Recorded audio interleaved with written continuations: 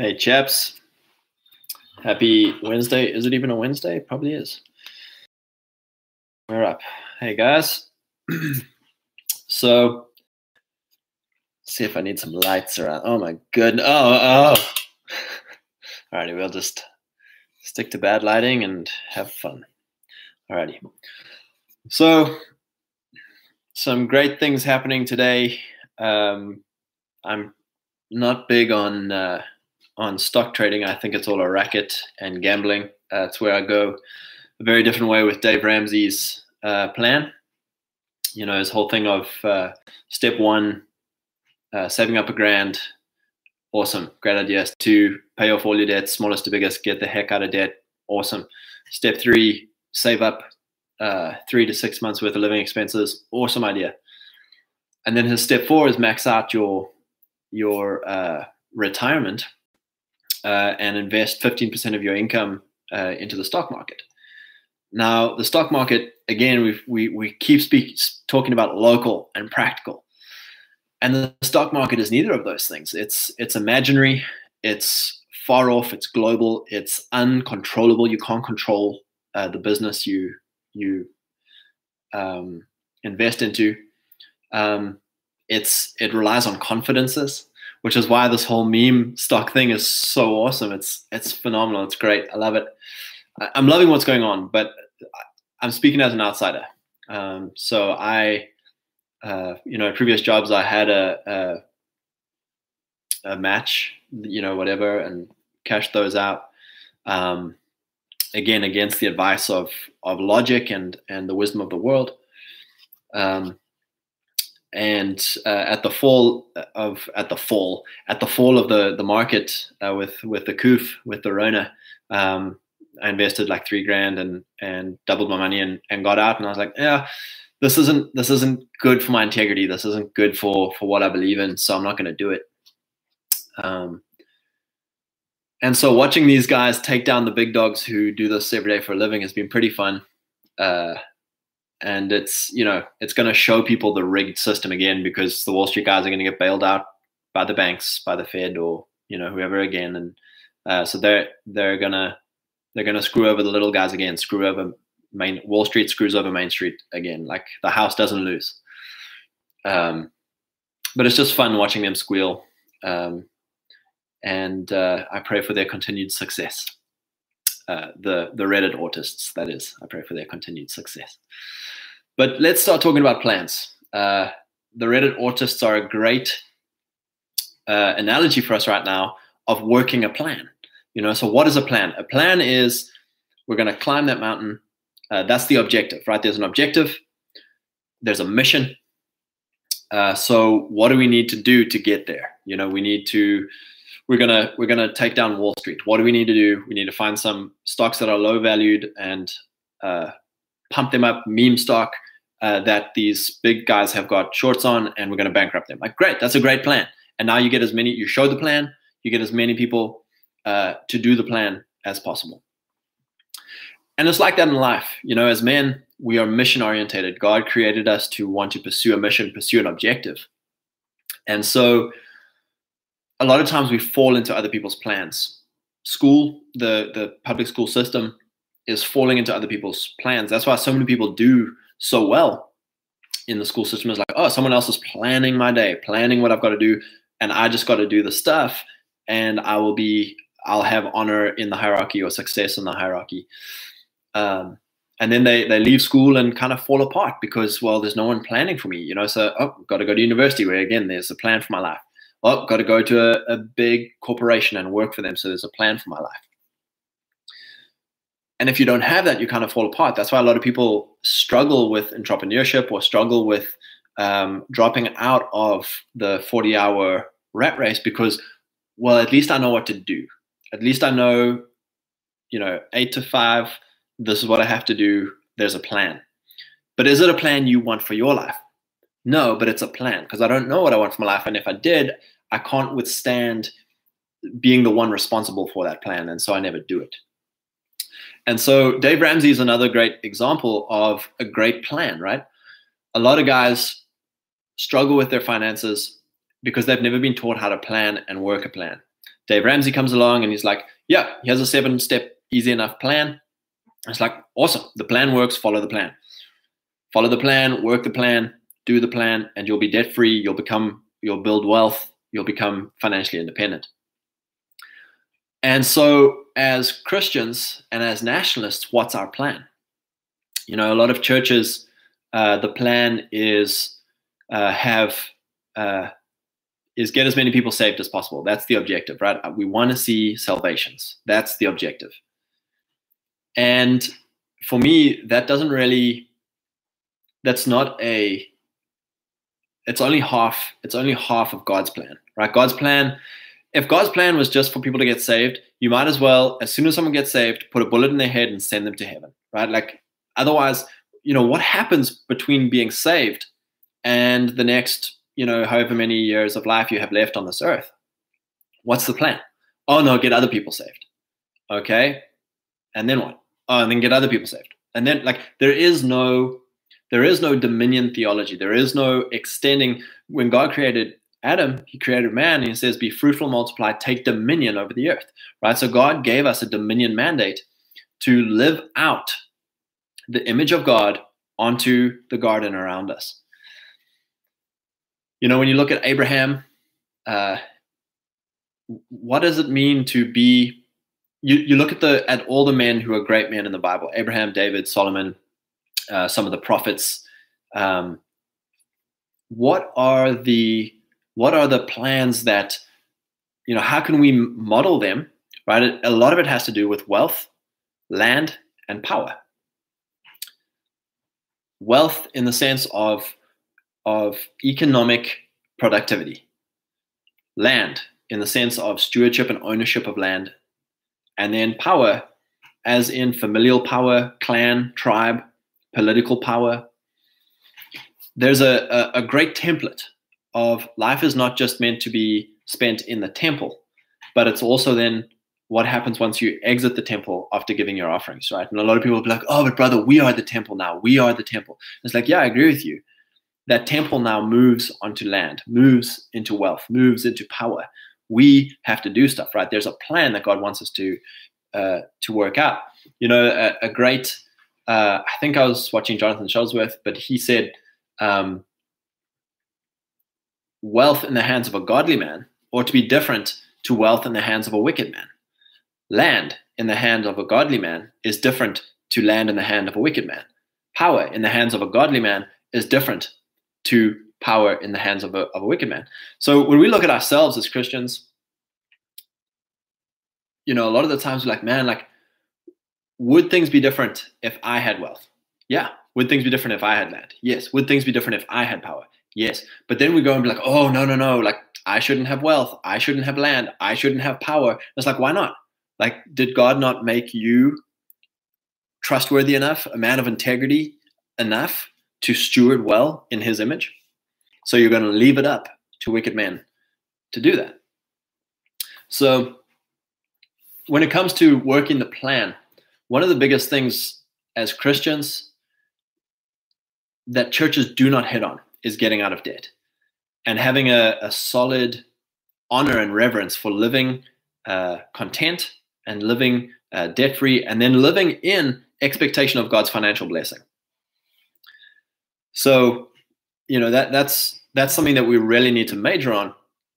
And a lot of times, and guys, this is not a condemnation thing. I was severely in debt.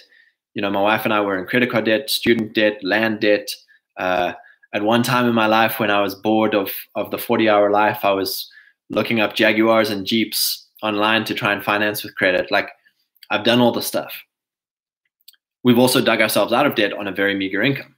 When I got to America, was working entry-level jobs. My wife was working at a grocery store, and we actually felt the conviction that she should not work. So for a long time, we've been on one income. And just through the blessing of the Lord and through following a plan, like, boom, we got out of debt. We built up some wealth. I think the power in that is that I'm not beholden to a bank. I'm not beholden to a job. So I'm free from debt slavery. and I'm free from wage slavery. Neither are a sin. Like, I laugh at guys, but like slavery is not a sin, right? Slavery is not a sin in the Bible. There's rules regulating slavery. But it does say throw aside every weight that hinders you. And there's freedom for the captive, liberty for the captive. So if it's up to us, if it's within our own power to escape from slavery, then yeah, by all means, we should walk out of slavery. And so one of those things is slavery to debt. And then because you're enslaved to debt, you're forced to continually go to a wage that censors you, or sears your conscience, or prevents you from doing what you are called to do, right? So this is the next thing. Once you've gotten out of debt and built up a bit of wealth, what has God put on your heart to do, right? Ministry is not Sundays being a pastor, sitting in the pulpit and preaching the good news. It's one form of ministry. But ministry is the specific talent and who God made you to be, serving others, right? So if God made you to love vehicles, be a really good mechanic, that's a ministry, right? Now be an amazing mechanic by taking a risk of, this is what I'm going to do full time to honor the Lord. I'm going to follow my passion and use my skill to serve people. And again, it's not in a way that, oh, if I'm in ministry, does that mean I have to do it for free? No, you can do it for free if you want to bless people. But in Proverbs, it says, a righteous man sells his grain. It's talking in Proverbs there of a farmer taking risk to plant food, harvesting it, and then serving people by selling it. And what a service. Like, man, like I was going to starve to death, and this farmer thought ahead and planted food. Like, yep, I'll gladly pay you for healthy, non-pesticided, like, thank you for not planting soy. Thank you for raising beef on grass. Like, that's a blessing. Like, what a ministry. And I'm glad to pay you money for it.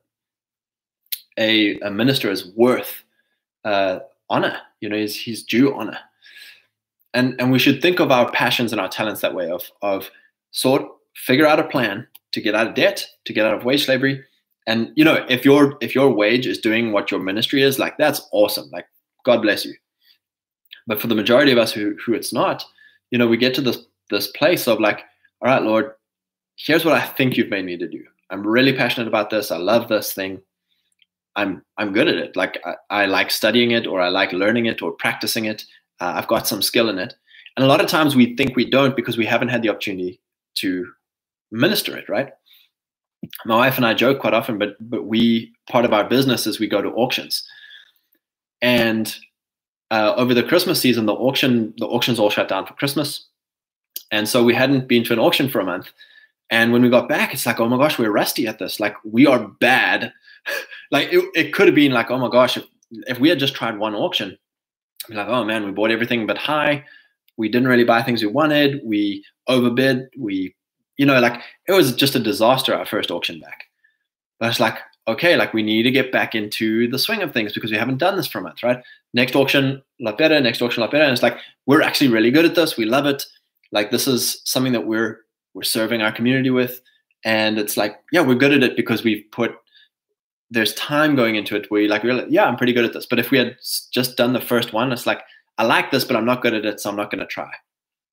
And so we have to get to this thing of working out a plan of how do I get in front of people, and not worry about the losses at first, not worry. And that comes to being debt free and to having saved up a bit of wealth or built up a bit of wealth, of allowing yourself through the failures of first attempt, of first launch. But I think it's also the thing of seeing yourself as, I am blessed and everything I put my hand to is blessed, and going into it with that mentality of like, all right, Lord, like, Deuteronomy 28, I obey you. By Jesus' blood, I am righteous. I am blessed. And so I know that your blessing is upon me. Deuteronomy 28 is a plan. Like, that's a plan for us. You'll be blessed in the city, blessed in the country. Blessed shall be the fruit of your body, the produce of your ground, the increase of your stock, your herds. Blessed shall be your basket, your kneading bowl. Blessed will you be when you come in and when you go out. The Lord will cause your enemies who rise against you to be defeated before your face. The Lord will command the blessing on you in your storehouses and on all to which you set your hand. He will bless you in the land which the Lord your God is giving you. Land, power, wealth. The Lord will establish you as a holy people to himself, just as he has sworn to you. If you keep the commandments of the Lord your God and walk in his ways, keep a clean conscience, and understand what Jesus has done for you as far as righteousness and fulfilling the law. Then all the people of the earth shall see that you are called by my name, and they shall be afraid of you. And the Lord will grant you plenty of goods and the fruit of your body, increase of your stock, and the produce of your ground, and the land which the Lord swore to your fathers to give you. The Lord will open to you as good treasure the heavens to give you rain on your land in its season, and to bless all the work of your hand. You shall lend to many nations, and you shall not borrow. And the Lord will make you the head and not the tail. You shall be above only and not be beneath. If you heed the commandments of the Lord your God, which I command you today, and are careful to observe them, so you shall not turn aside from any of the words which I command you. Like, that's a game plan. Game plan is, I'm blessed, set my hand to things. I'm blessed, go do things. So I think one of the biggest things for us is a practicality, a localism and a practicality returning to the church, returning to, again, conservatism, libertarianism, and Christianity, modern Christianity, churchianity. Conservatism, libertarianism, and churchianity have no plan. They have no work. They have no praxeology, right? But nationalism and traditional Christianity, Bible-based dominion Christianity, are heavy on praxeology, right? Nationalism. Do you love your people and love your place? Yes. Well, now this means that I treat my people differently and I treat my place differently, even to my own discomfort or hurt or, it's not going to be my inconvenience, even to my own inconvenience, right? So I don't go to Starbucks. I go to my local coffee shop, even if it's more expensive and slightly worse a product. I don't go to Starbucks. I don't go to Walmart. I don't go to Kroger because they don't love my people. They don't love my place. I don't economically, I make decisions that bless my people, my place. We have to understand this, that there's a nationalistic plan that does not involve shutting down the Fed and blockading China and, we have no power to do that. But what do we have power? It's our buying power, right? If there were 80 million people who voted for the Donald, that's a huge market block that we could do a self-blockade against China. We're just not going to shop at Walmart. We're just not going to shop at all of these franchises that are destroying our towns, right? We have to understand about franchises as well, about McDonald's, Starbucks, any of these food franchises. They've destroyed Main Street, right? Main Street used to be mom and pop shops, mom and pop restaurants, mom and pop grocery stores, hardware stores. And these franchises have collective buying power to import China junk, China food, factory farmed, cheap ass, terrible food, and undercut and sell at such a cheap rate that mom and pop shops who maybe, buy from the local farmer and make it in their kitchen, they can't afford to drop their prices low. So everyone's like, oh yeah, we don't go to the local restaurant because their hamburger is twice the price of McDonald's. And it's like, yeah, and you're destroying, you're being a globalist. You're destroying your own community by your own buying power. No, but I voted for Donald. I voted for Donald. It's like, yeah, but you're still doing the things that are Democrat. You are being an economic Democrat. You're being an economic liberal, even if you voted conservative. Same now goes for church, right? Churchianity. A lot of guys have this whole thing of we should have our big shot evangelical leaders or whatever, talking heads and intelligentsia and all of this, or the Pope, or whoever the big shots in your denomination are, they should be denouncing feminism. They should be denouncing grievance politics, Marxism, liberalism, enlightenment, globalism, race grievance. They should be going for it. But then you just play in and send your kids to government school, and you have the TV piped into your house, and you don't act like Christ in your own personal life. And it's like you're being a personal liberal, but asking your leaders to be traditional. And it's like, it doesn't work that way. We have to have a very high praxeology, a very high work rate in our personal lives. And then it doesn't matter. My wife and I were just chatting this morning. It doesn't matter if there's women preachers, because I'm not it's a thing of, we have these theological things of oh, there shouldn't be women preachers. There shouldn't be whatever your theological positions are that are not being met by the higher ups, it's like, it doesn't affect me. I don't go to a church led by women. I don't go to a church that supports Black Lives Matter. I don't go. I personally am not. I'm not turned up because I don't put my life into a lack of integrity, a hypocrisy of what I believe. I'm trying to live it out personally and practically. I'm trying to work the plan. So, one of the biggest things, a lot of guys are like, oh, woman preachers, it's like, don't show up. Don't, like, oh, Beth Moore, don't give her clicks. Don't watch her crap. Don't buy her stuff. Don't show up at her events.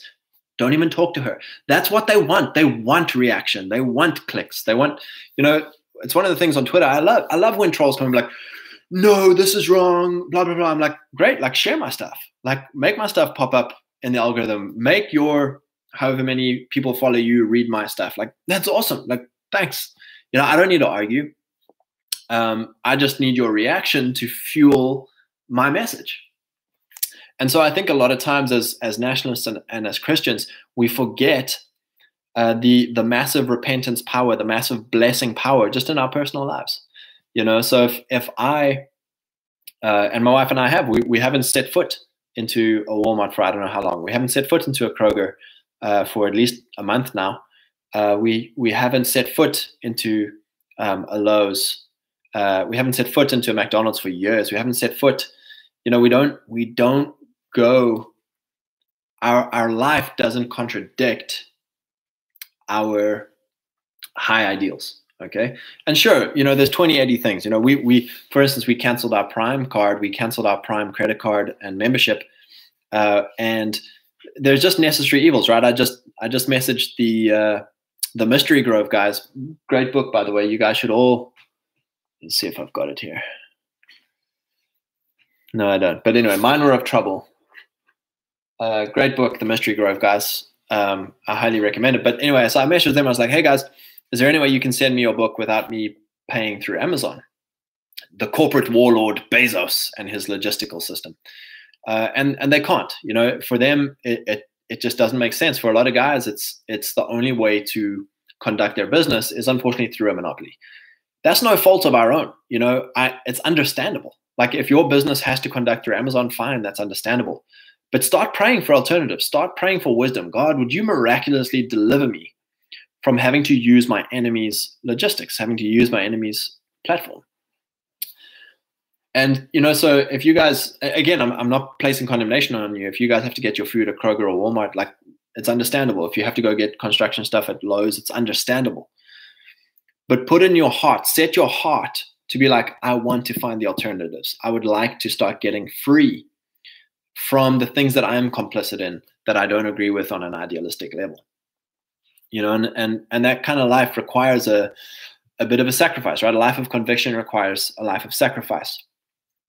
And so that's why I say it's a process. It's I haven't arrived, but I've left, and for a lot of us, we just haven't left, right? You get these Charlie Kirk conservatives who are like, oh yeah, oh man, I've just been so far off of what I've been so long blocked them out of my life. But like, for instance, that whole thing of, they're trying to be the face of the conservative, the biggest face in the conservative movement. But for instance, it's like, guys, like trotting out the homosexual agenda is it's destroying your people. Trotting out free market globalist business is destroying your place and destroying your people. Trotting out all these insane, just insane positions that are totally, they're being framed as patriotic, but they're anti-nationalist, they're anti-people, anti-place. And so, for us, we're never going to escape the gatekeepers. We're never going to escape the grifters. They're always going to be in high places. Our war is not against flesh and blood. It's against grifters in high places. There's always going to be grifters. But they don't control me. They don't control my conscience. They don't control my personal actions. And so I just want to encourage you guys as Christians, working the plan, it's far more than just salvation, right? Salvation is the most important. We're born again. That's just the beginning, right? Being born again is just the beginning. So if salvation was the thing, it's like, it wouldn't be born again. It would be like, all right, sweet, lights out. let's get out of here. That's why I'm big on guys who are like, oh, just pray for the rapture, brother, or pray for Jesus to return, brother. It's like, there's no theology of waiting on God to come and save us, because he saved us already. Like, Jesus did what he did. He said, it's better that I leave, that the Holy Spirit may come, and that you may be my image on earth, that you would go out and disciple the nations. What do you think discipleship means? Work the plan, right? Become more like Jesus, make your hell more like Eden, more like heaven, bring heaven onto earth. Do business, do wealth, land, and power, so that everything around you looks like as if Jesus did it, right? There's no ways that Christians having more money, more land, and more power will not result in a better world. But here we are being like, oh no, brother, just waiting for Jesus, just praying for Jesus to come back. And meanwhile, Jesus is like, I gave you all authority on heaven and on earth. Go, work the plan. You go work the plan. Like, oh, I just don't know why there's so much. I don't know why civilization's falling apart. I don't know why life is so terrible. It's like, because you keep shopping at Walmart, and because you keep sending your kids to public school, and because you keep watching garbage TV, and because you keep watching porn and eating sugar and soy. Like, you are your worst problem and you are your solution, right? That's why we preach the gospel. That's why we preach the good news to the poor, right? If you preach the good news to the poor, I've never understood this, right? I've never enjoyed evangelist types who are always like, go get people saved, preach the good news. And it's like, okay, because I've always had this issue of like, but then you just leave them. You get people saved, and then there's no change in their life, and they actually end up worse. They end up worse off than unbelievers, because at least as an unbeliever, you're like, yeah, I should probably work for wealth. I should probably work for some power. And then they end up having a pretty materially a nice life. Whereas the Christian who is just left on his own has a guilt complex. They don't understand that they've been forgiven. They have a poverty complex. They don't understand that it's okay to work for wealth and land and power. And so they end up in a worse place than their neighbor, more sick, more poor than their unsaved neighbor. So we get to this place where I now understand what it means to preach the good news to the poor. Why to the poor? Right? Obviously, the poor in spirit. Poor means this: someone who cannot help themselves. So spiritually, we can't help ourselves. We can't get saved. We can't obey the law on our own strength, right? That's where Jesus comes and he obeys it for us. Deuteronomy 28 is so powerful when you understand that. Jesus obeyed the Lord for us. We now occupy that position by faith and through grace. Like, it is Jesus's blood that puts me in that place of clean, full righteousness of God. I now have every blessing that Deuteronomy 28 put on the Jews is now on me, and probably even better. We have a better covenant. We have a better high priest. So when you preach the good news to the poor, you're effectively saying, hey man, Jesus died for you to take you out of condemnation, out of grievance, out of defeatism and poverty and lack, right? You now have to live in a new identity. You're born into a new person. You're a new creation. All creation is longing for you to be revealed as a son of God, Jesus is the King of kings. So we are the kings that he is king of. Now that identity has to start manifesting on the world around you. So we live differently, right? Like, my morality changes, my speech changes, my thoughts change, my work changes. I'm now going to be an honest man. I'm now going to trust God for ideas and wisdom to start working what he has made me to do. So, that's where a lot of guys who preach the poverty gospel of like, no, man, if you get saved, you're going to have a life of poverty and disease. And it's like, okay. I mean, I'd rather commit suicide, but okay. You're going to struggle with Deuteronomy 28. It's a both and thing. Of course, you're going to get persecuted. Of course, you're going to have things in life where the devil tries to destroy you. But I'm not going to sit and take it. I'm not going to sit and take the devil's attack on me of trying to put disease on me and put poverty and violence on me. What is civilization? Civilization is the peace and prosperity. I think in Jeremiah, God speaks through the prophet and says, pray for the city that I've carried you away to. Pray for its peace, that in its peace you will have peace and you will prosper. Build homes. get married, have families. Peace and prosperity, that's civilization. Civilization is the peace as opposed to violence, and prosperity as opposed to poverty of your people and your place, right? Nationalism and Christianity, civilization. In Africa, where I come from, no peace, it's violence. Violence is the rule of the land. And no prosperity, it's poverty. Poverty is the rule of the land, right? That's why there's no civilization there. Like civilization is in ruins because there's no peace and no prosperity. Come to America and you're like, whoa, like for the first time in my life, I'm like, oh my gosh, like I'm in civilization. And obviously it's fast crumbling because us, the stewards of civilization, us, the civilizers, are not doing our job, right?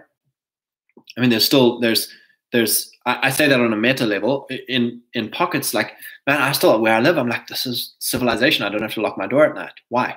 Peace. You know, I'm able to do things that I'm passionate about. Why? Prosperity of my people and my place. I've experienced the opposite of this. You know, for guys who preach against this and who are totally against Christians having any sort of impact on the world, it's like, cool, man, give me all your money and you go move to Africa and enjoy your theology. Enjoy violence and poverty. Enjoy it. Like, go enjoy it, man. You know, and you don't understand that even a low level, what's the word I'm looking for, a poverty line existence in America is far, far more peaceful and prosperous than a well-off lifestyle in South Africa. And indeed, many parts of the world, Asia, Africa, are totally lack of civilization. So, yeah, I just want to encourage you guys, be civilization builders, work the plan. What is the plan? The objective is the peace and prosperity of your people and your place. And if you still struggle with this thing of like, oh, no, I don't want peace or prosperity for myself, it's like, that's fine.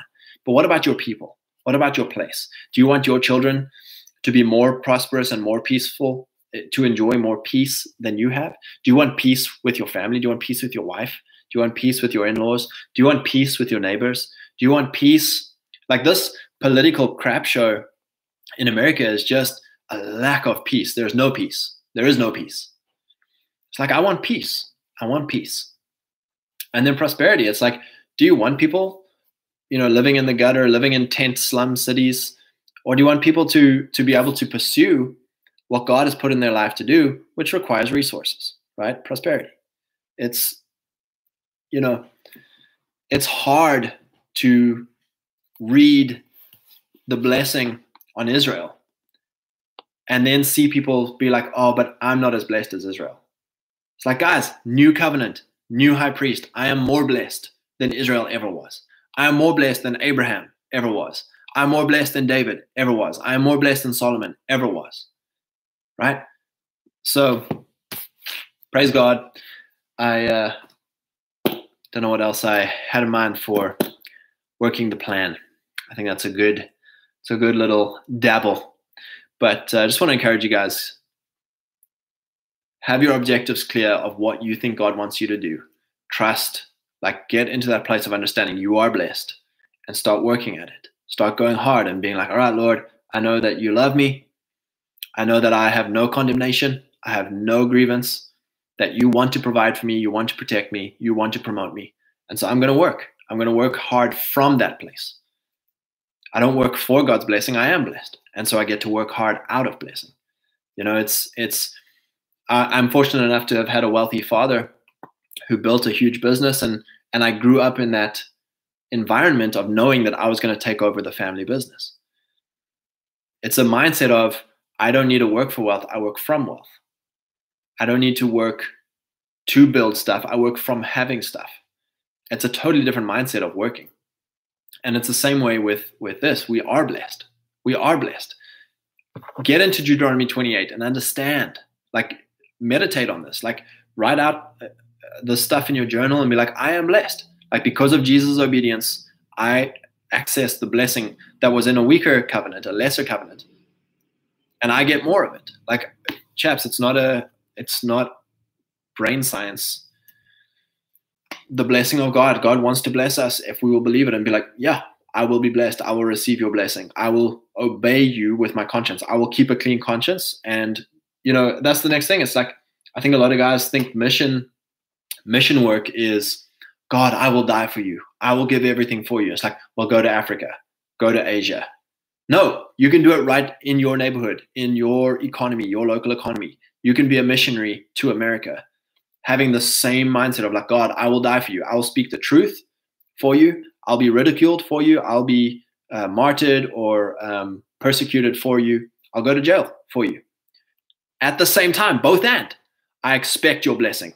I expect what you did for Abraham to be more on me. I expect what you did for David to be more on me. I expect what you did for Solomon and Joseph to be more on me.